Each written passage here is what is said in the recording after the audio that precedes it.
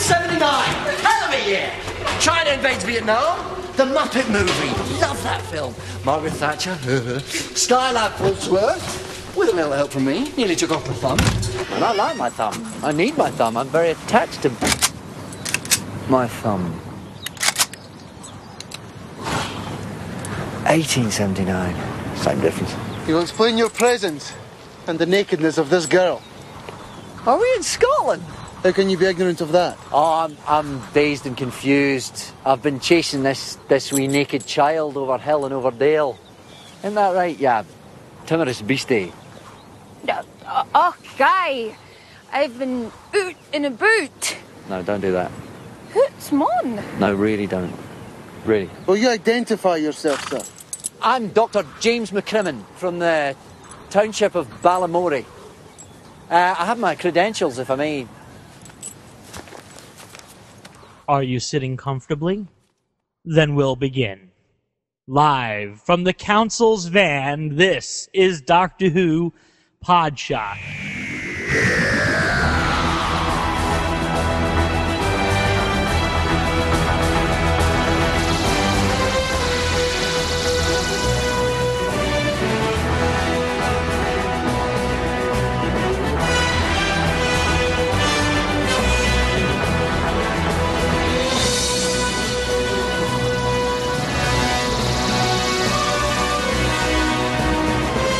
This is Doctor Who Podshock, episode 54 for the week of, October 9th, 2006. It's been a while. And alongside me, Ken Deep, is Mr. Louis Trapani, and Hello. Across the pond, way across the pond, Mr. James Naughton. Hello. Well, it's been a while since we've, three of us have gotten together for Doctor Who Podshock.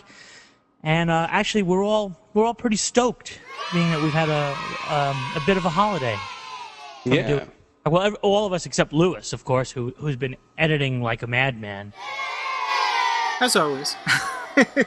Well, I was going to say that, but hey. The Doctor Who newsroom, and at the top of the Doctor Who news items is the rumor of James Naughton leaving the Podshock. Yeah, this was brought to my attention recently, actually, from Seb over at Doctor Who Online, who we interviewed in our last podcast. But I was talking to him on Yahoo, and he's like, I hate to bring this up, but are the rumors true?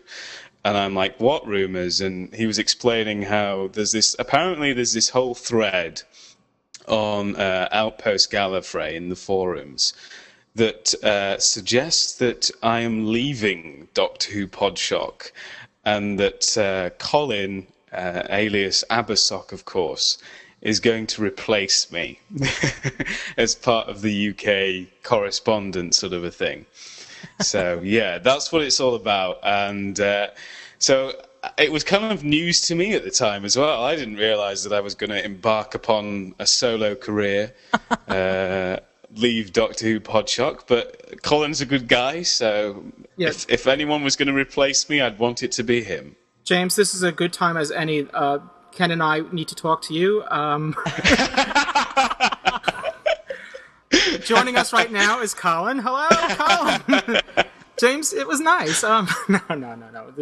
We're all in jest here. Yeah, we're all three of us are solid here, despite our And we love Colin as well, and Colin's always welcome yeah. back to the show, and we hope to have him back on the show as a regular contributor to Doctor Who Podshock, as he has been, and he's a great asset to us, and we enjoy Colin very much. So, and if James can't seem to make a show, then Colin says he's always available. So No pressure, guys. no pressure on you, James. I can see this is going to end up with lots and lots of recurring jokes. Well, it's good to see that we're all having a good time after such a layoff. But let's jump into the real Doctor Who news. Well, I do, just before we do that, I just do want to thank Mark Ayres for our interview that we had a couple of Podshocks ago, and thank everyone for their very positive feedback that we've been getting for that episode. And it was a delight interviewing him, and we all had fun with it. And hopefully, and we're glad you guys enjoyed it as much. All right, so let's go over to Lewis in the Doctor Who newsroom and find out what's going on in the world of Doctor Who. We have a lot to catch up on, as we haven't recorded a fresh Podshock in quite a few weeks. Yes. There's plenty to kind of cover. So just some of the stuff that I had already touched upon in episode 52, and now news highlights, is that BBC America is going to be showing the 2005 Christopher Eccleston series. So people in the U.S. will have, now that the Sci-Fi Channel is showing the David Tennant, 2006 Series 2, people in the U.S. will have the opportunity of catching two Doctor Who's on two different channels. If you get BBC America and the Sci-Fi Channel. And that's, I believe it's starting that anniversary week in November. I don't know the exact date offhand. Maybe isn't it the 23rd is Doctor Who's anniversary, and yes. maybe its premieres the 21st or something like that. Anyway, if you go to the BBC America site, I'm sure it's there. This is the beginning of the world domination we spoke about with the return of Doctor Who. This is the reason why we started doing Doctor Who Podshock, and Lewis relaunched the Gallifreyan Embassy website. I mean, we knew with the introduction of a brand new series, and there's going to be a whole new generation of Doctor Who fans, in addition to the legions of fans that have already been out there. Now the demand is growing for Doctor Who, and this is a great example of it. Sci-Fi Channel ran Series 1 in a marathon prior to Season 2 kicking off in late September, so well, I'm glad that the BBC America has finally came to their senses about, showing Doctor Who, because weren't their stance originally, before the Sci-Fi Channel picked it up, was that Doctor Who didn't represent the BBC or some such nonsense like that? Yeah, they had some kind of from someone we know inside the BBC America, they just kind of had the attitude that, in particular, in reference to the older show, the classic series, that Doctor Who didn't represent what we feel the BBC should be represented as. Oh, okay. If you say so. Probably next to maybe Monty Python, the second most famous British television show. It's only been an institution on the BBC. Granted, there was a 16-year gap there, but it's, since 1963. Anyway, so apparently the new show represents the BBC. Presents the BBC in a positive light. Well, I mean, this is when we were inquiring with BBC America about petitioning them to get Doctor Who, the new series, and they seemed to be shrugging it off and were, didn't seem interested. It wasn't until the Sci-Fi Channel has picked it up and shown it now that they're, they wanted the NBC money and they got it. Now that it's already a success and it's already established, and it's been shown a lot. Yeah. It's the rights DVD sets are out, and now the price they tag probably got it for cheap, and now all of a sudden it represents BBC America. Good for them. Yeah. I think that was a load of rubbish, though. It was probably because they couldn't afford it, or they knew that the BBC was going to give it to a higher profile network. Not that the BBC America isn't a superb channel, because of course it is, but I think they wanted something a bit more mainstream. Yeah, they were probably holding out for somebody else. It would have been great if they could have got it on ABC or something, because I guess they were in talks with lots of different networks, and the Sci-Fi Channel would just so happen to be the one that put the best bid in, or was the one which the BBC felt would be the most suitable for the target audience in America. Who can say? But I think that's just marketing rubbish, or PR stuff that they're trying to say. We can't. They're not saying we can't afford it. They're saying, we're too good for it, sort of a thing. So I don't know. It's daft, isn't it? It's crazy. Well, Well, another old piece of news that that we covered in episode 52 was that Doctor Who is now, you can now rent classic episodes of Doctor Who through Amazon.com, and I say rent because you can download them for a fee, and you can view them for a certain amount of time, and then they kind of disappear, or they're no longer viewable. I don't know if there's an option to purchase it after that, but it doesn't seem very cost effective, and they're rather large downloads, and I think and it's also limited to just the PC platform because of the digital rights management that they're using. So it's using, I think, I don't know if it's Windows protected media, but anyway, long story short is that a better option would be if they made these episodes available through iTunes, which would have been available for both platforms, and you can actually purchase them and not rent them, and then you can view them at your leisure. At your leisure. Yeah. I'm really waiting. I have a video iPod, and that's just a great to have the episodes on an iPod would be a great thing. You're commuting to work, or you're stuck, waiting for somebody. Whatever. Not that we advocate you watching video while commuting to work, unless you're in the passenger seat. No. I'm saying if you're on a train, Louis. Yeah, I mean, I don't know. But even if you just wanted to listen to it, I would listen to a Doctor Who episode. But I think also it's to do with licensing and stuff, because I think at the moment that only TV shows and movies are on the US iTunes store and stuff. This is the future of television and of broadcasting, is the ability now to, when VCRs first came out and there was this whole debate about the time shifting and is it legal to record a TV show and all that kind of stuff that happened 20 years ago. This is the future now. No one wants to, I have to be home Thursday at 8 o'clock to watch a show. You can download it, or you can subscribe to it and watch it whenever you want to watch it. Exactly.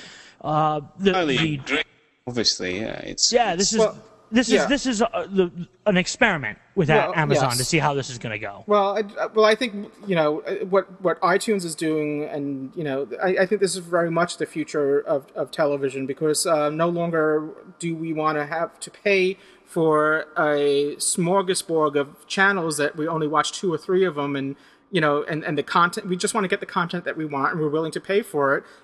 Everyone was skeptical about paying for music downloads, and obviously iTunes has proved them wrong, and other music sites that are selling legal music downloads have proved them wrong as well. iTunes is actually now one of the top 10 retailers for music, and that includes, your Walmarts and all these other big retailers. So I think they're number 4 or right on the heels. 4 or 5, something like that. Yeah. So obviously there's a market for it, and people are willing to purchase what they want to buy. And if they're worried about, if these content providers are worried about people getting it by other means without purchasing it, by not offering it at all, you're just encouraging that more. So give us a legal way to download this and view it on our on our computers or our iPods or whatever, or make that option available to us. And also, what I really like about the technology with these things is that there is no packaging. I mean, just if you just wanted to take it from an environmental point of view, there's no plastic being made or all this kind of thing. You're just getting the content, which is what you want. And you're getting it immediately. You're not, you don't have to, wait for it to be shipped to you or going to the store to buy it, and it's immediate.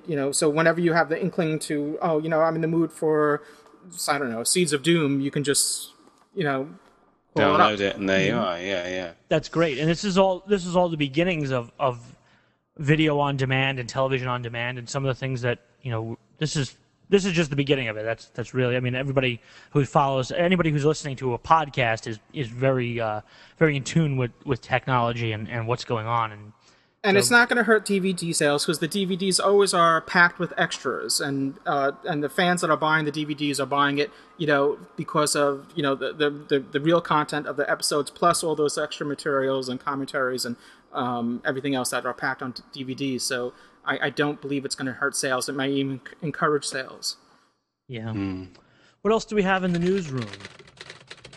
So I guess one of the biggest news items this week is about Torchwood, which will be starting on the 22nd of October on BBC Three, which is, of course, the brand new Doctor Who spin-off series featuring Captain Jack from the first series of Doctor Who. So I'm really excited about this. There's loads and loads of trailers online about this, and in the UK you can see billboards everywhere right now and stuff on the size of buses. So I think it's going to be huge, and there's all sorts of really cool rumours and stills from trailers and speculations. If you head over to torchwoodtv.blogspot.com, that's a really cool website that's been going for about a year now, basically kind of like a Torchwood blog. And there's all sorts of information on there. You can find the trailers on there. It's looking really cool, and I'm really, really excited about that. Yeah. Now, it's after it premieres after Watershed, so we know it's going to be sometime after 9 p.m., but do we have an exact time? No, not as yet. I don't have an exact time myself. There's been rumours of 8 or 9 o'clock because it's said to be, it's not for kids, or that's been what Russell T Davies has been saying. Isn't Watershed at 9 p.m. though? Yeah, that's right. So, there's been rumours that it's going to be 8 o'clock, some say 9 o'clock. It all depends, because I guess when it goes into the realm of digital television, I think it might even be 8 o'clock. I don't know. I see. Mm-hmm. But it's kind of a bit sketchy with the Watershed on non-terrestrial. But I wouldn't be surprised if it was 9 o'clock, because then it's slap bang, just the right time, I think. But Sunday, I'm not sure why it's on a Sunday evening, because originally I think it was rumoured to be on the 14th of October, which is the week before. Which is a Saturday. Which is a Saturday, which would kind of fit in better in my opinion, for scheduling and stuff. But then again, I don't know. Maybe more people go out on a Saturday at that time, so maybe they're trying to get. Well, that could be very well be the case, because the demographic that they're trying to capture, perhaps, are your maybe 18 to 35-year-olds that will be going out on Saturday nights at that time. So maybe Sunday is not a bad time. After all. And in the States, the X-Files at 9 p.m. on a Sunday night was a huge hit. I mean, it was the perfect time slot for a show like that. And Torchwood very much is a X-Files style program. Yeah, because that's what Russell T Davies has described it as, pretty much. I think the kind of the British X-Files sort of a thing, very dark, very sexy sort of a show. So I wasn't aware that the X-Files was broadcast on a Sunday at that time in the US when it was in its prime. So maybe that's what the BBC's going for then. Yeah, Ken, didn't it originally start out on Friday nights and then was moved to Sundays? And Friday nights is the kiss of death, as Star Trek and V and all that. You can go on, which is funny that the Sci-Fi Channel's biggest night is Friday night with Battlestar and Doctor Who now. It's puzzling to me. It really is. I mean, to their credit, what the Sci-Fi Channel does is repeat them after midnight, and so you have an opportunity to catch it multiple times, so you're not just, if you miss one. And then today, with the advent of TiVos and digital recorders and time shifting, and also, speaking of iTunes, going back, you can download Battlestar Galactica episodes through iTunes. So I think people have more choices available to them to fit, to time shift, viewing. Yeah, no, I agree. Obviously, we're in a different era now, but it just seemed a little puzzling to me that. Well, the huge success CBS had with Threshold on Friday night. Sorry, I just following up on an earlier story. Tumbleweeds. Yeah, I won't kick them while they're down.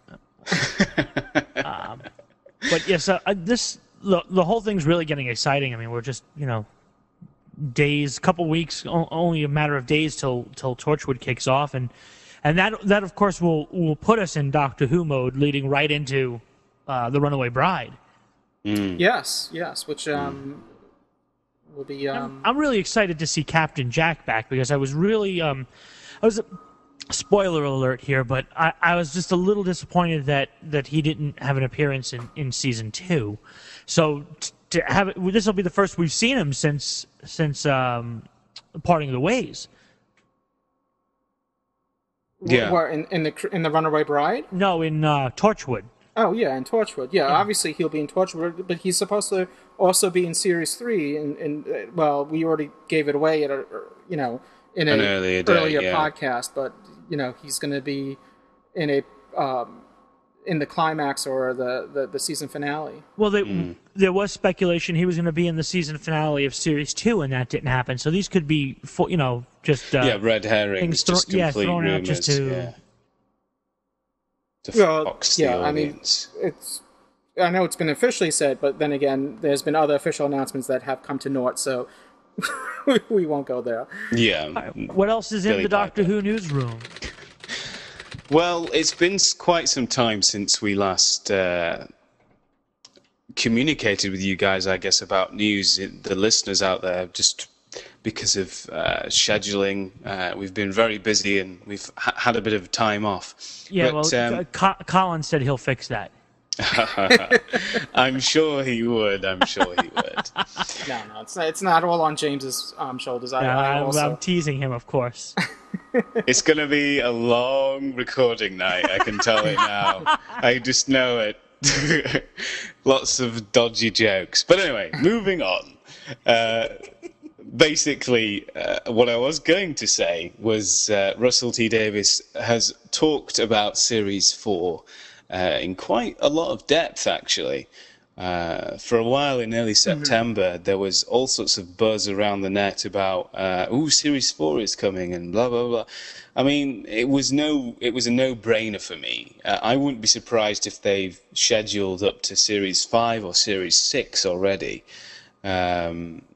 Well, the thing is that they have budgeted for it. Russell T Davies cannot wait until it's actually commissioned. Because once he gets the go-ahead to go, then he needs to be prepared for it. So they have to prepare for Series 4, Absolutely. Regardless. Absolutely. So I'm sure you're right. There's probably even stories that couldn't fit into Series 4 that are now waiting in the wings for Series 5. There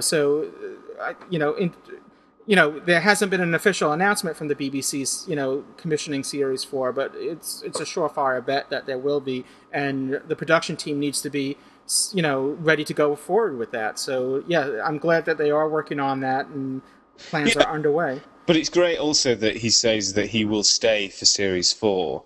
And he says that he thinks that Julie Gardner, of course, who's executive producer, Phil Collinson, who's the producer, because they've been really, I know there have been other producers along the way, but they've been the real core behind the kind of rejuvenation of Doctor Who.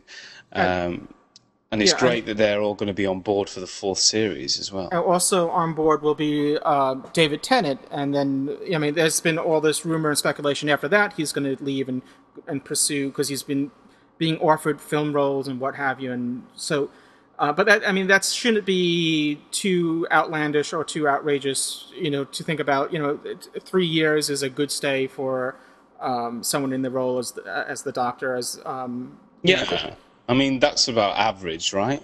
Yeah, well, you had Hartnell, Troughton, Davison. They did their 3-year terms. It's a good run, I think, and it's not surprising because he's a very, very much in-demand actor, and he's been in lots of different films, not just British ones, but things like Harry Potter and stuff. So, of course, as Hollywood becomes more aware of him as well, that he's going to be snapped up for more movies. And Doctor Who's a very demanding, time-demanding. Roles, so that it just stands to reason. So, but whatever will be. Let's worry about that. Let's first get through the next series, and then we'll start worrying about what's going to happen at the end of Series 4. Yeah, let's focus on the here and now, I guess. But it's nice to know that they have budgeted, or they're thinking about it. Their outlines and story ideas, and it's like I said before, you have to prepare yourself, because you can't just wait until they actually commission the series, because then you'll be unprepared. So yeah, they've always got to be thinking, because it's full credit to the BBC and everyone who organises it, because I would have thought that it would have been a logistical nightmare, because while you're filming the third series, I guess all the time you've got to be thinking about the fourth series and writing episodes for the fourth series. And then on top of that, many of these people are, I'm assuming, I know Russell T Davies, of course, but I'm assuming there may be others in this production team will be overlapping with Torchwood and maybe working both series. And so, I mean, there's more to juggle, since they're doing more than one series. Yeah, and not even that, but also the new Sarah Jane Adventures, which is going to be on... Now has been official. We spoke about it previously, and James, you had mentioned that it's slated for early 2007. Yes, that's right. CBBC. I think they're going to do a 60-minute special, which is going to be broadcast in early 2007. So I guess that means January or February, with then a series following later in the year. So who knows what that means. Just to recap, Elizabeth Sladen's coming back to reprise her role as Sarah Jane Smith, and she's doing this solo without K9, or do you know if K9's involved? I have no idea. You still don't know all the BBC have said about it is that a young lass called Yasmin Page will join Sarah as a 13-year-old neighbour named Maria. And basically, Sarah and Maria form this alliance to fight alien forces at work in Britain. Oh, Torchwood. Yeah, well, that's what I thought. But it's set in London. It is interesting. I was just going to comment that it would be interesting if K9 was involved, because then essentially there'll be two K9 series, because there's the live action and CGI K9 series that are underway as well, as an independent production, and then the Sarah Jane Smith series, if that features K9, you'll have an opportunity to catch K9 in two different series. Though one, he looks vastly different than what we know. I think it's a little too much like K9 overkill, don't you think? Yeah, but everybody loves K9. As long as Ian Levine doesn't do the music, I'll be all right. Yeah, well, sure, probably that won't be the case. But I would have thought, I'm hoping yes, and I'm hoping that it is the K9 that we all know and love, because... Well, we saw at the end of School Reunion, I'm assuming this timeline is going to take place after School Reunion episode, so that she has a functioning, working K9 at the end of that episode, so... I hope, spoiler alert, for those that haven't seen it. Well, by the time this episode airs, the Sci-Fi Channel will have shown it. Possibly, okay. Fingers crossed. Fingers crossed. But anyway. You're probably right, yes. But, it's certainly going to be interesting. But the point, going back to what we were talking about originally, is that there is a lot of work that goes into Doctor Who. It's not just Doctor Who. It's several series at once now. And I guess that's why we here at Doctor Who Podshock were a bit concerned for a while that they'd be juggling so many different things, that it would be very difficult for them to kind of stay on track and plus we would have to report on all more. Absolutely, more work for us. But no, it must be a logistical nightmare. So they really, really do have to plan and keep everything together and tight so that it works, and they can actually make a series and then put it out there. Absolutely, yes. Kudos to all those involved, and we do appreciate it. Absolutely. And what else do we have? I don't know, James. Do you have anything else? I just a quick mention, just a reminder that the Series 2 of the 2006 series is coming out on DVD in North America on the 16th of January, and just in time for me birthday. Just in time for your birthday. That's right. They're missing the holiday buying season, but at least it's still a month earlier than February 14th, which was going to be the North American release date, which was just actually the Canadian release date this year rather. Mm-hmm. I do have kind of it's not really related to Doctor Who, but one of our listeners, a guy called Tony, had contacted me a long, long time ago. In a galaxy far, far away? In a galaxy far, far away, indeed. He'd contacted me regarding starting his own podcast, and he's now up to episode 11. It really is very, very good. I'm not just plugging it for the sake of plugging it, but it's over at starshipsofa.com. Check it out. You can also email them at starshipsofa@gmail.com. And what is it about? It's basically everything to do with sci-fi. They basically do kind of almost like a review every week of one of their most favorite sci-fi movies or sci-fi shows. It's kind of a good random mix. They don't really bother with spoilers. It's just kind of literally their entire thoughts about one particular area of sci-fi. I think it's really good fun. And it's really great to hear, because it's a bit like Podshock in the fact that it's a couple of guys just talking about their passion in sci-fi. And I think it is an awesome podcast. I really do enjoy it. And head on over to... If they have a promo, we could play it here as well. I know that I do need to get in touch with them and see about getting a promo organised. We need to get a promo. We need to get a promo. Yeah, because I think we did one, and then that was that. Well, actually, I haven't discussed this with Ken and James yet, but one of the ideas that I was toying with was opening it up to our listeners and have them come up with a promo as a competition and offer some lucrative prize. Ooh, lucrative prize. My favorite. You could be a box of Jelly Babies. You could be our UK host. No, that's already going to Colin. Oops. No. Thanks, guys. Yeah. No. We love you, James. James has been here since from the beginning, and we're not letting him go. We're like the mob. We keep on pulling him back in. He keeps on trying to get out, but we keep on pulling him back in. Well, while we're in the news area, I just wanted to do a quick convention update, because I haven't done one of those in a while, and just to bring it, because we're heading into convention season, and that's right. There's one around the corner from us. On the corner, United Fan Con is coming up November 10th, 11th, and 12th, 2006. And it's at the Springfield Marriott in Springfield, Massachusetts. Our listeners will be recognized Springfield from The Simpsons. So The Simpsons. They've got a great lineup, including a Doctor Who guest, which is always good. William Shatner's there. You might have heard of this guy. He's been in Star Trek. He's rumored to be the 11th Doctor, right? Yeah. That guy. And other guests from Star Trek and the X-Files and Babylon 5 and Firefly, and of course Mark Strickson, who plays Turlough in Doctor Who, will be. That's pretty cool. Ken, you're breaking up a bit. Sorry, babe. Sorry, babe. That's what I heard. That's what I heard too. Okay, schmuckunks.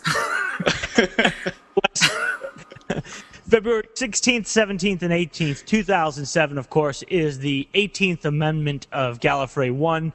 Colin Baker, Nicola Bryant, Terry Malloy, and Maggie Stables are amongst the guests, along with Paul Cornell and Rob Sherman and Gary Russell.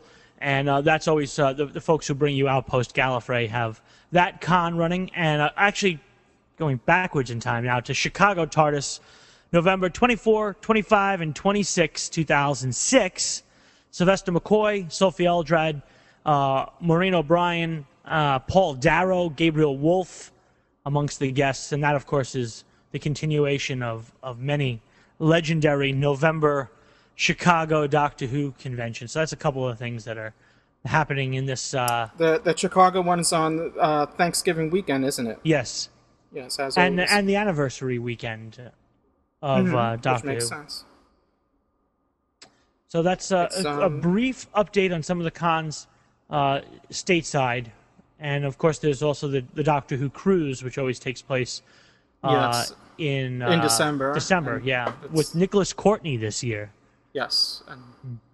Who's always a joy for a number of reasons. First off, he's been with Doctor Who since the beginning.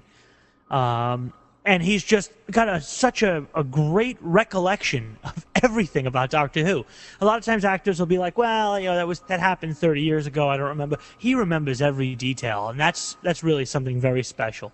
He's a gem. Well, he's a living legend. I should also want to also add to the fact that Nicholas Courtney is being joined with, not being joined with, but also joining Nicholas Courtney is Deborah Watling, Victoria from Doctor Who. She'll be adding, she's added to the lineup as well. So it will be Nick Courtney and Deborah Watling, and the possibility of more guests to be added. So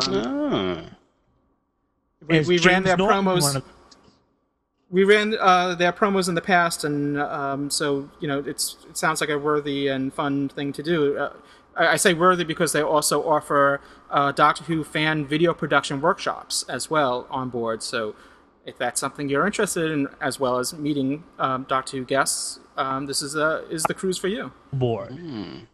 If I was on a cruise. I'd go just to see Deborah Watling, because she was a real hoot. I mean, but if girlfriend. What? Sorry? One of your girlfriends. Indeed. You called her posh, didn't you? Oh yes. She liked that. She loved it. But no, she was lovely, but to have that's great if they've got all those fantastic Doctor Who actors there. I'm really missing out with the conventions at the moment. I need to get going to some more, because they really are superb, and I always have a blast when I go, but I just never seem to have enough time to go. I'll have to sort that out. Yeah, Colin says he's got plenty of time. Oh, I'm sure he has. I'm sure he has. Boy, I'm just really letting James have it now, aren't I? And then just shooting forward to May, Doctor Who in the Cavern 2 is that's being put together as well. We had, obviously we covered Doctor Who at the Cavern very heavily, and their first one, and on May 6th, from 10 a.m. to 5 p.m. they'll be doing it all over again with confirmed guests Colin Baker, Eugene Washington, Eric Potts, and Deborah Watling. Isn't that a little bit deja vu? Yeah, a little bit. Is that the exact lineup that they had? Oh, you know what I'm reading? Last year, that's who they had. I saw these. Right. Well, it says who's going to be there? Question mark, and I had these names lined up there. I'm like, it's just to me, it seemed a little funny because you like Eugene Washington, and no disrespect to him because he's a great actor, but he was like, so how's everything going with that? School reunion episode. Oh, it was still great. It was still great doing that last year. Any news on that? No, it was still great. It was still great. Anyway, so I do apologize. They're working very hard to get their guests for the upcoming Doctor Who at the Cavern. So it's just that where it said who's going to be there, and they had the list of names. I didn't read it fully, and they said last year we had before that. I thought it was a bit odd. I'm like, wait a minute, these are the same exact guests they had last year. But then again, maybe you go there this year and that you walk into a TARDIS and then they take you back to last year's. Never mind.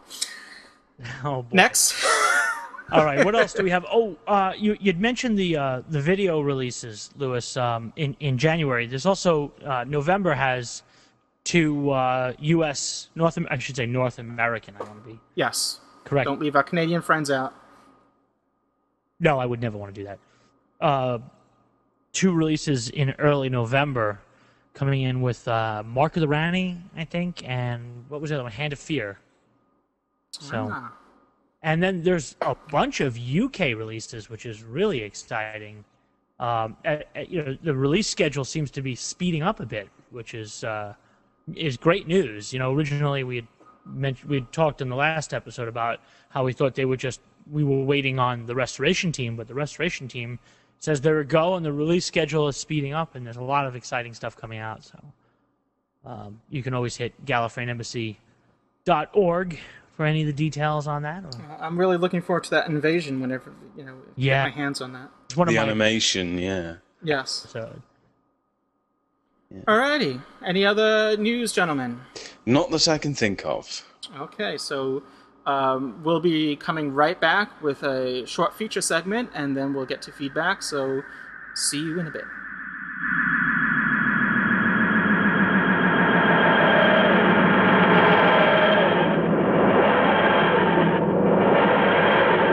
This is Deborah Watling, and you are listening to Doctor Who Podshock. The 21st century is when it all changes, and you gotta be ready. Who are you? Torchwood. Special access, they said. For who? Torchwood. We're separate from the government, outside the police, beyond the United Nations. Owen Harper, Gwen Cooper. Toshiko Sato. Susie Costello. And this is Yanto Jones. And who are you then? Captain Jack Harkness. You're an alien catcher. Yes, I am. Got any good aliens? Tons of them. That's a hell of a job. Torchwood. Coming soon to BBC Three.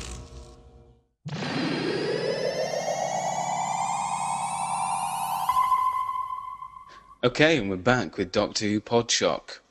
So, as many of our US and probably North American listeners are aware, right now the second series of Doctor Who is being shown on the Sci-Fi Channel. And we went a bit crazy when it was being shown in the UK and did reviews every week of every single episode, or previews, or whatever you want to call them.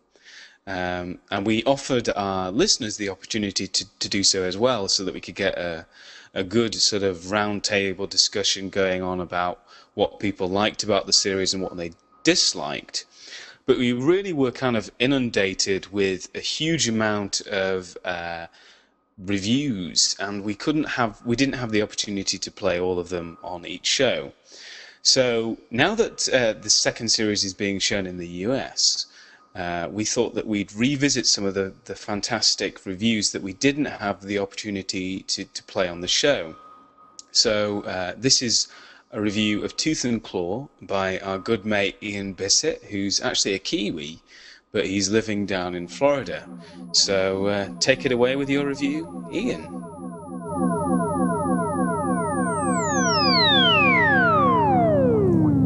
Hi Podshockers, Ian Bissett here, the Sixth Doctor on the boards, with my first look at Doctor Who Tooth and Claw.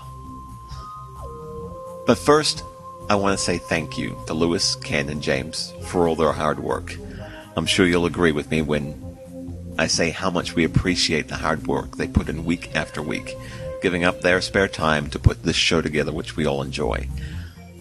Also, I'd like to thank them for giving me this opportunity to contribute to the show, and to the other reviewers on the show for inspiring me to put this together. But that's enough gushing. Let's get down to it. My first look at Doctor Who Tooth and Claw. Well, actually I lied. I'm not done with the gushing. I enjoyed this episode. It was great. I was a little dubious when I saw the teaser from the following episode. It's gonna be a werewolf show. Okay. But I couldn't have been more wrong. It's just wonderful. From the time the Doctor and Rose arrive in Scotland, Rose's attempt at a Scottish accent, and David Tennant doesn't do too bad. I mean, he obviously knows somebody who's Scottish. Pauline Collins as Queen Victoria is just great. In fact, the acting in this episode, I think, by all concerned, is flawless. All involved help steer this roller coaster ride of a story from its surprisingly action-packed opening to the thought-provoking close, with only a small pause somewhere in the middle for a breath. I have to say about the show on the whole, at least this new season, is that I was happy with New Earth, but I saw it more of an intro of sorts, similar to Season 1's Rose. But it's clear to me after watching Tooth and Claw that the season's off to a great start. I have to say I am well pleased with how the whole show is going. Really looking forward to next week's episode. I think the show is going great. It's new while harking back to the old show that I grew up with, retaining its Britishness, which is great. And considering how many shows tend to go for the mass appeal and ratings, Russell T Davies pulls another great episode out of his hat. In closing, I just want to say that till the series came back, I was pretty much a lonely Doctor Who fan. I was relegated to the bedroom to watch the few episodes that I had left on DVD and VHS. But thanks to Russell T Davies and all involved at the BBC who put the show together, not only is my 6-year-old son now a fan, including his love of the old series tapes and DVDs that I've shown him, he's in fact actually looking forward to the return of K9. But thanks to wonderful casting, my wife is now watching the show, and that's all thanks to David Tennant for being just a little bit foxy. For my first look at Tooth and Claw, I give it 4 TARDIS groans out of 5. I held back on the last TARDIS groan because the season's new, and I can tell it's going to be one heck of a show. This is the 6th Doctor, signing off. Back to you, Lewis, Ken, and James.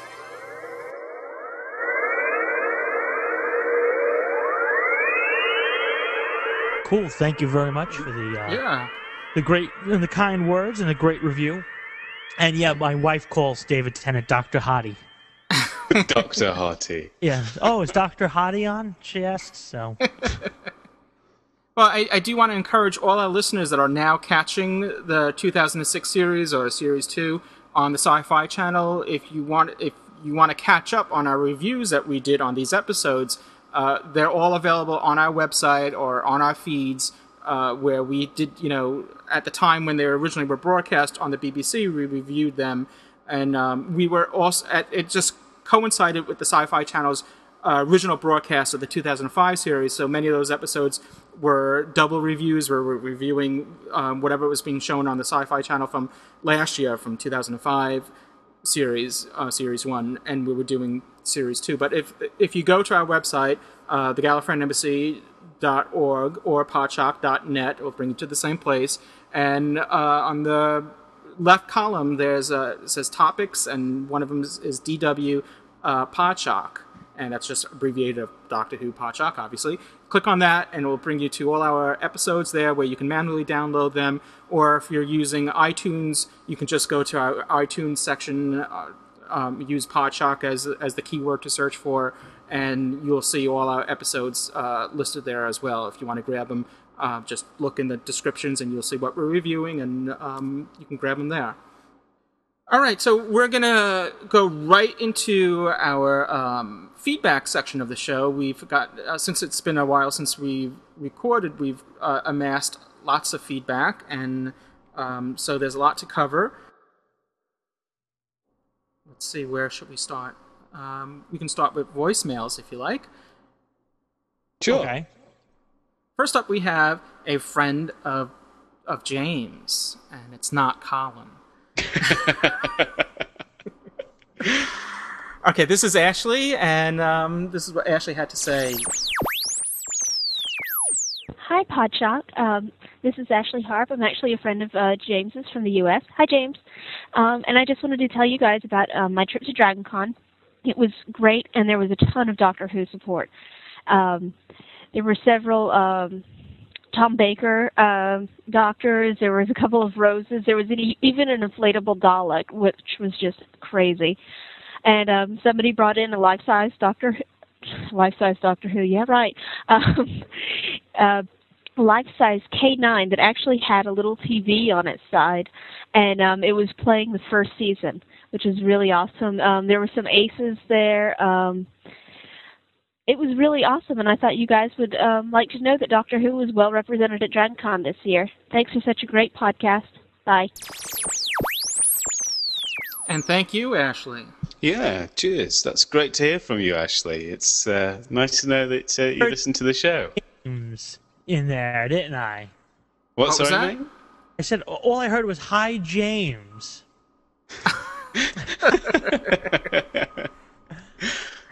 There's no "Hi, Lou" or "Hi, Kenny" in there. Or not even a "Hi, Colin." You know. Sorry.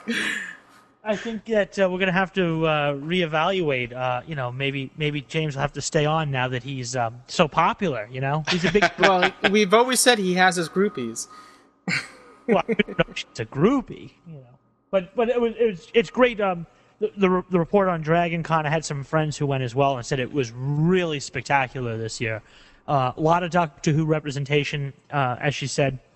A lot of Star Wars, of course, as you always see. A lot of Firefly stuff, and I got a really great report back from Dragon Con. I have to make a pilgrimage one of these years. My friends have always said, "Let's go, come on down with us," and now I regret not going. Yeah, it's one of those staple conventions that everyone kind of flocks to. And always consistently very well done. All right. Well, next up we have Kevin, I believe. Yes, we do. We have Kevin who sent us this voicemail.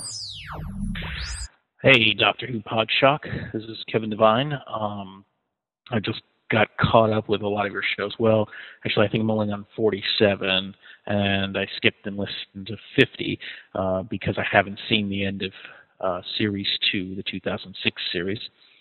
I really liked your show.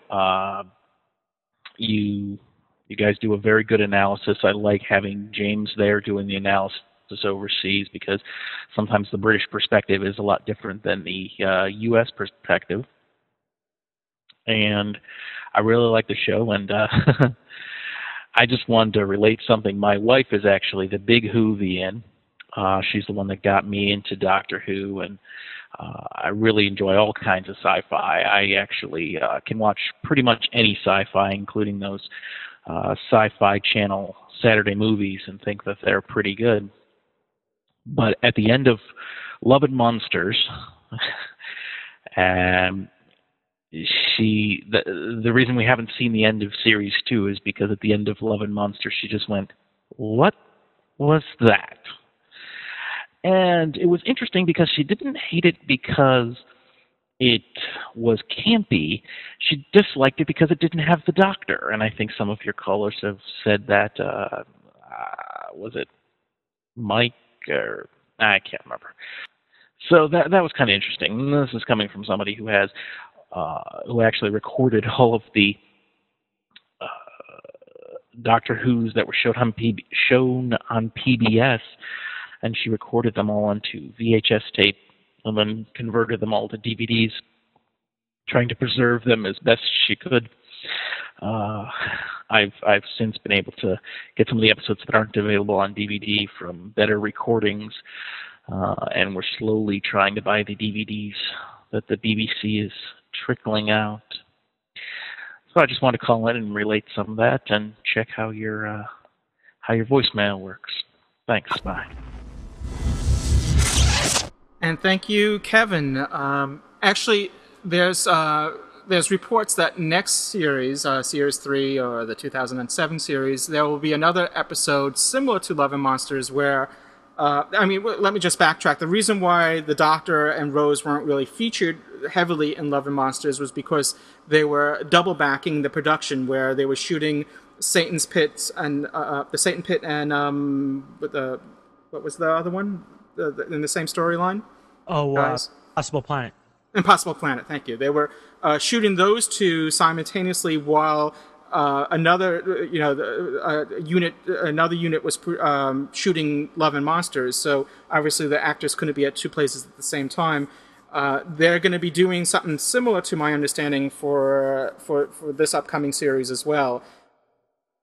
It doesn't mean that it has to be another Love and Monsters. I personally hope it's not. If it's another story without the Doctor and his companion, fine. They could do it in the style of Mission to the Unknown, where it could be a teaser to another upcoming story, or there's other ways of doing it, without being silly and goofy and whatever. So that's what I'm hoping for, if that has to be. And thank you for your kind words. I don't know if anyone else has any comments to make. No, it's just great to hear from listeners again. Because it's been so long since we've really sat down and done one of these. I keep forgetting. We've gotten rusty. Well, we've gotten rusty, but not only that, but I keep forgetting how wonderful it is to hear from the listeners who say that they appreciate the show and who want to contribute it as well. So It's awesome. Yeah, we've continued to get a lot of feedback, and we do appreciate it. And a lot of people have a lot of things to say positively and also constructive comments to make as well. And we appreciate them all, and we ask for them to keep coming. And it is a listener involvement experience and an exchange. This podcast is not just the three of us rattling on. We like to think of it as an exchange with the community, with Doctor Who fans, and give them a platform to to have their voice heard as well as. So it's a dialogue, really, and we do appreciate it. So keep them coming. And that's a good segue to one of our regular contributors to feedback. Scott has always chimed in with his comments, and after listening to Podshock 51, where we reviewed the Paul McGann, the video movie, the 1996 feature, Scott had some comments that he wanted to make concerning that. So this is Scott. Just listening to Doctor Who Podshock number 51. This is D. Scott 750, alias Scott McCowan. Talking about the 96 movie, I agree that they did make a few flaws here and there. Paul McGann, definitely A1 as the Doctor. Eric Roberts, he was good. And I do agree that maybe if they had used a different plot line, maybe of a peace accord instead of the Eye of Harmony, I still have always thought the Eye of Harmony plot line was what tied their hands. And maybe if they didn't have the Eye of Harmony plot line, Eric Roberts' character, Master, may have worked a bit better. Secondly, the whole thing about him being half human, yes, I do agree that they were probably trying to shoot for a Star Trek-ish type setup to where if he was half human, people would better associate with him. But I also think they probably used the whole notion of him being half human as a distraction so he could swipe the one scientist's little name badge. And the switching between and the regeneration things, oh, that was so cool. I think that was the most perfect regeneration scene I've ever seen. And I've always have believed that it was a Khaled Master setup, or maybe how can I say this? Sort of either a Dalek plot or a Dalek Master plot in order to invade Gallifrey. Because I always thought that Master Snake resembled too much of a Khaled, and someone attempted to knock the Doctor off course. And the shock to the system brought the Master DNA to the forefront. I know I'm probably getting ahead of myself, but I've always thought that maybe it was sort of like they gave this Master Snake just enough Master DNA, this augmented Khaled, just enough Master DNA in case someone checked. Now that I got my brain back into the right time frame. As far as the rating goes, I agree. 4. At least 4 the TARDIS groans for this 96 movie. And once again, now that my brain is no longer in the alternate timeline, D. Scott 750 saying bye for now. And thank you, Scott. Yeah, I never really thought of it that way, where that could have been a Dalek plan. I guess that's a theory that's good as any, really. I never really thought of that snake metamorphosis CGI thing that the Master was as a Khaled, but who knows? we don't know really the backstory about, it's kind of odd that the Master would be sentenced on the Dalek homeworld and, Skaro, and it's, I guess they just needed to add the Dalek somewhere in the story. Yep, I think it's a valid theory, just as much as anybody else's. So, I mean, it's nice to think about these things and just come up with your own theories and ideas. Yeah. I mean, that's one thing that's that's great about Doctor Who, is that it lends itself to the imagination for the viewers, where you can think of these things and backstories, and not everything's always fully explained. And since there's such a vast history and material out there for Doctor Who, plus you're in a vehicle that can go anywhere, anytime, it just lends itself to countless possibilities. And it's a wonderful format, and it's a wonderful series that we can actually speculate. And I always say that in the forums, it's fun to speculate, because often that's what we're doing in the forums and writing about different theories, and maybe this is going to happen or that will happen, or so it's a great open-ended format that the series has given us. Yep.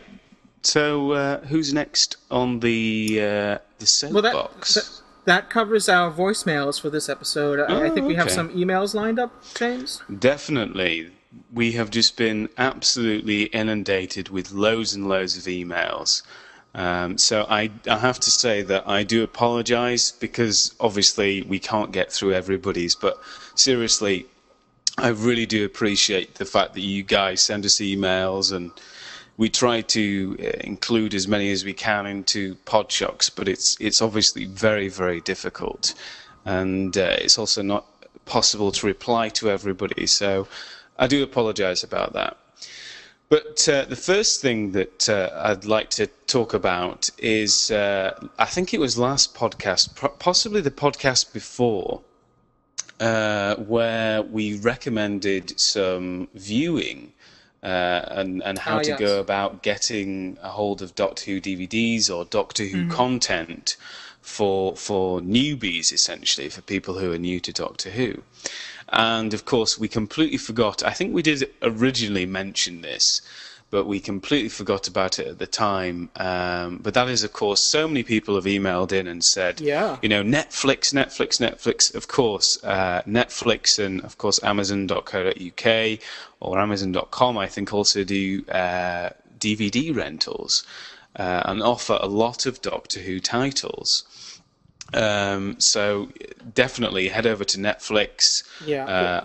For those that aren't familiar with Netflix, is as James just said, they offer rentals of DVDs, and you subscribe to it just as if you were subscribing to any other service, and you can get X amount of DVDs each month, and you return them, and you have like an ongoing checklist with them, which ones you want next in your queue, and then they send you off the next ones, and there's no late fees. It's a set amount that you're paying each month, so it could be very convenient for you and very cost effective to viewing these Doctor Who episodes, these DVDs, especially if you're not familiar with which ones to get, which ones you might enjoy. This gives you sort of a risk-free way to kind of, if you're already subscribing to Netflix anyway, to catch these classic Doctor Who stories. Yeah, I know Ashley, who sent in one of the voicemails today. She started to get her mum into the first series of Doctor Who via Netflix. So she was really recommending it and saying that it was really superb. Sadly, we can't get Netflix here in the UK, but I know that Amazon do offer a similar service. So in case there are any newbies here in the UK. And also, I think there's a lot of stuff on UK TV Gold, a lot of Doctor Who repeated. And if you're in Canada, I think on BBC Kids, they repeat Doctor Who quite a bit. But certainly Netflix and Amazon, I think, are the way to go if you're looking for a particular story or just searching for a DVD of choice to be sent straight to your door. And James, you were right. As soon as that episode of Podshock went out, we were inundated with emails saying, "You forgot Netflix. What about Netflix?" And it's a lot of people and our listeners out there use Netflix, and so we do apologize for we didn't mean to neglect them, but thank you for bringing it to our attention, and we're bringing it to our listeners' attention now. Okay, so now I have an email from Steve, also known as Superius on the forums, and the subject is, of course, sci-fi ads. We've moaned a lot in the past, I think especially when Doctor Who first came over to the Sci-Fi Channel, about their pop-up ads, and this is an email kind of relating to that. He says, "Hi gang, I hope everything is going well, and I just wanted to say keep up the great work. With that out of the way, I have some interesting news that I know some of you will be impressed with. I was watching the latest episode of Stargate SG-1. Yeah, I know. And during the last episode, a small animated ad for Doctor Who showed up in the bottom left of the screen. I know you guys have been upset with the Sci-Fi Network for putting junk like that in Doctor Who. Well, it is nice to see them putting it into one of their flagship shows for Doctor Who. Maybe Sci-Fi finally realises how strong of a show it can be for their lineup, and are finally treating it with some respect. Cheers, Steve." So, I don't know, Ken, are you quite pleased with this result? Because I think it's pretty awesome that they're doing this instead of having those rubbishy ones for, what was it, Ghost Hunters or something you were saying?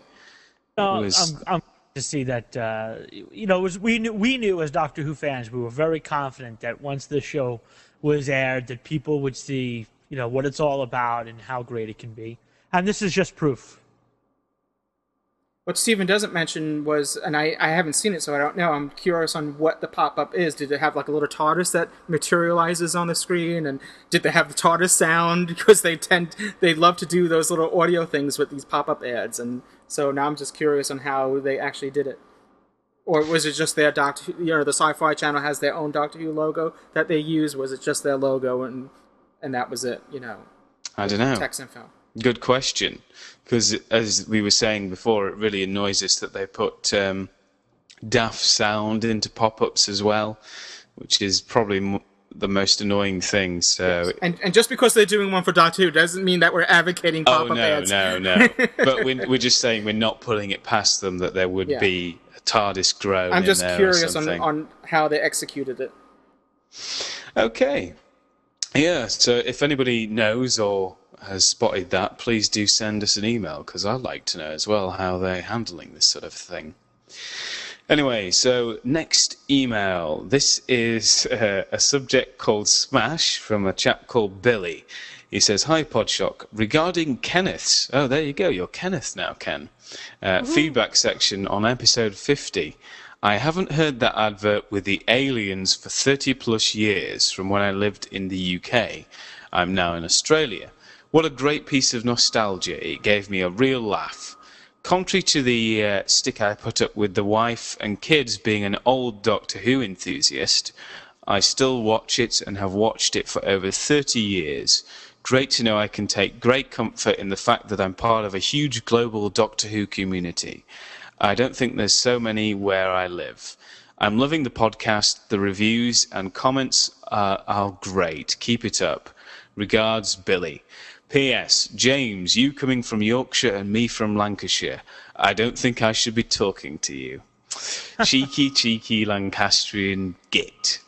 But yeah, must be sports-related thing. I don't know at the end. Sports-related and rival-related. But yeah, cheers, man. That's superb. Thanks for the email there.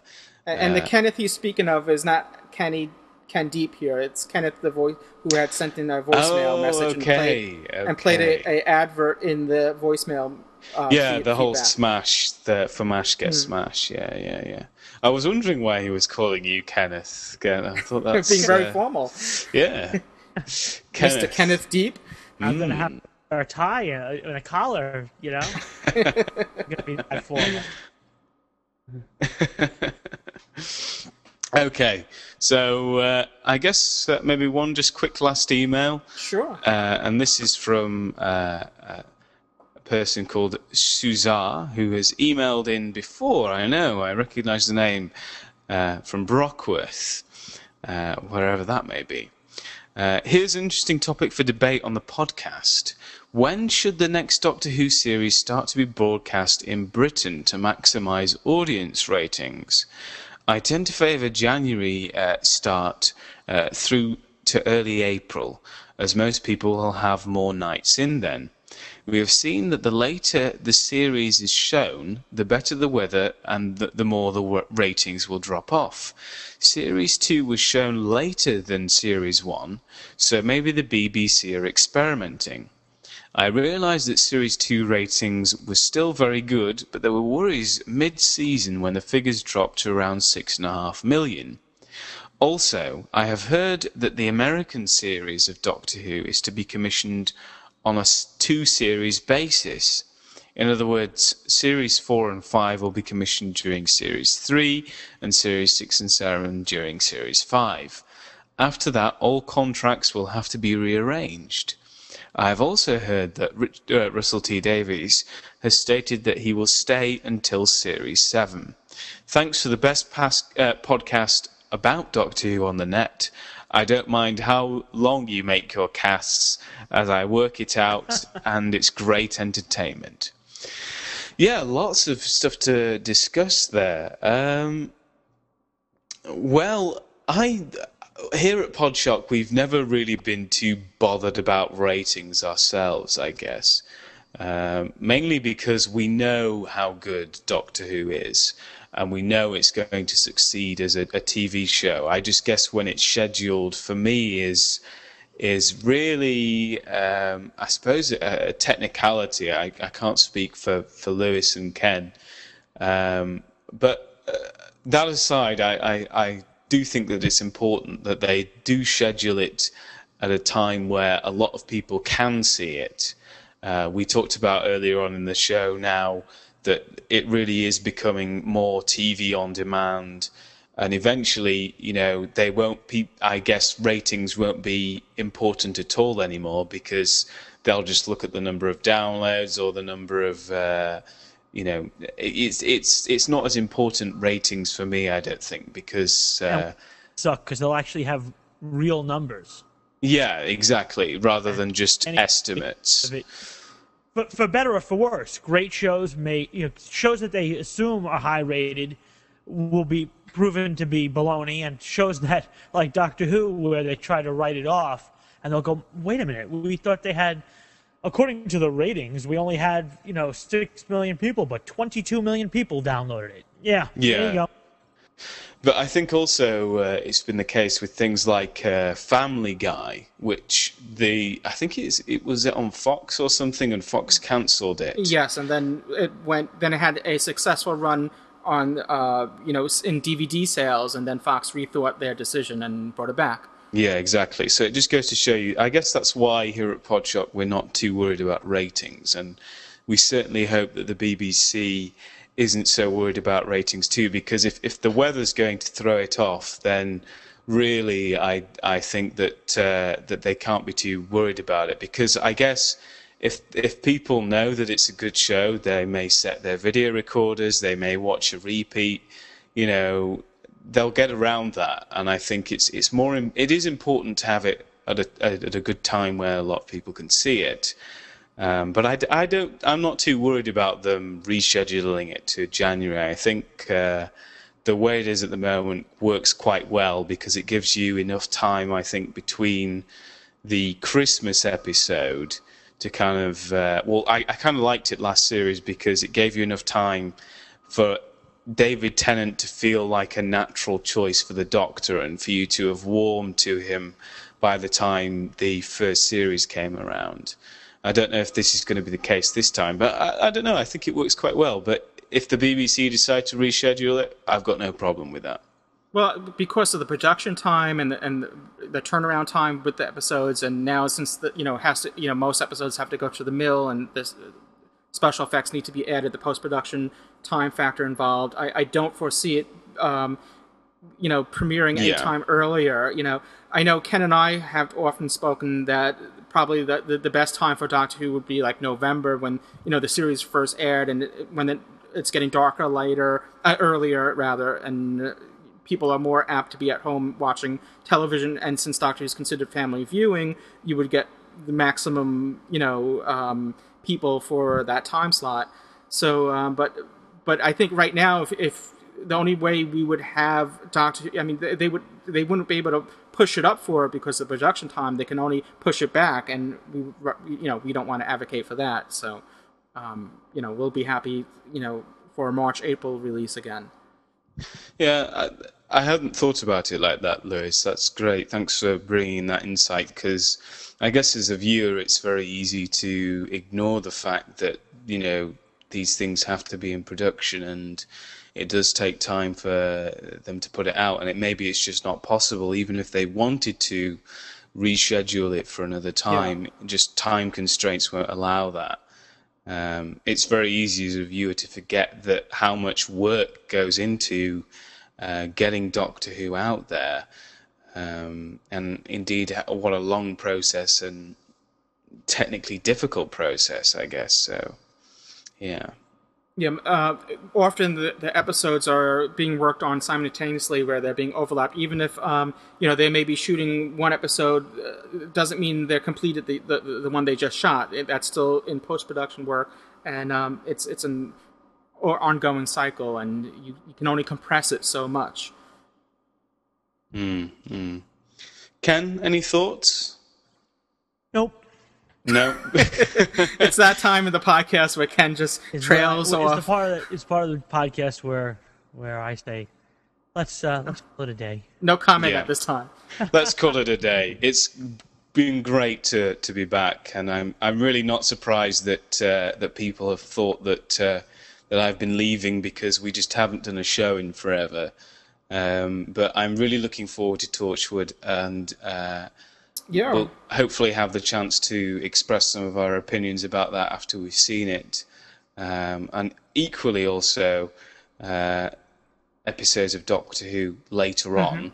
Well, at the time of this recording, we have 77 days until The Runaway Bride. So absolutely, it's not a great deal of time. What's that? Yeah. Maybe 6 or 7 Podshocks, something like that. If you want to break it up into that point, that makes it easier to digest. So it's not that long. It's not that long at all. So, but anyway, I just wanted to say it's great to be back, and we're sorry that we've had a little bit of a hiatus for a while. Michael Grade was on our case. We had to sort him out. But it's great to be back, and it's great to be chatting with you guys as always. Yes, and we do appreciate all our listeners and your feedback, and so it's, and I'm sure Ken does as well. I do. Yes. So until next time, so long, cheers, and be well. Have a good one. Next podcast.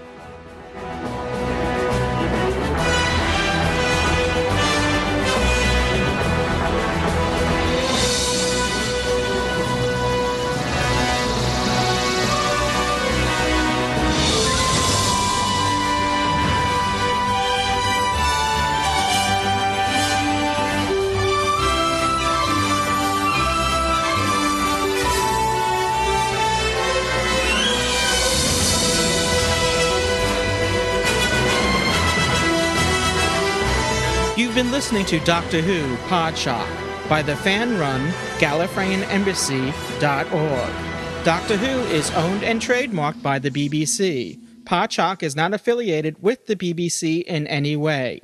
Come back next week for another exciting and informative episode of Doctor Who Podshock. You can email us at feedback@podshock.net. I am not amused. Hi, I'm Damian Lacedaemian of ThisSpartanLife.com, the talk show in GameSpace. We shoot our show in a multiplayer game online, where the virtual munitions are always blazing, and sometimes you just end up a number in the kill count of some guy with a name like Dirty Smurf 293. But after all our hard work, we're glad to present the fruits of our labor on a free internet, where people can get our videos and our ideas just as easily as they can shop for CDs or t-shirts or anything. But if some of the telecoms have their way, the internet could become a place that's even more dangerous than this. Dangerous because people won't have such easy access to the kind of democratic media that's flourishing here now. The stuff that made the internet worthwhile in the first place. Innovation will suffer, diversity will be squeezed out, and the telecoms don't need a plasma rifle to enforce their rules. Just a flip of the virtual switch and you get this. Let's not let that happen to the net. Call your congressman today and demand that they act now to write net neutrality into law. And vive la net! It's okay, I get unlimited lives here.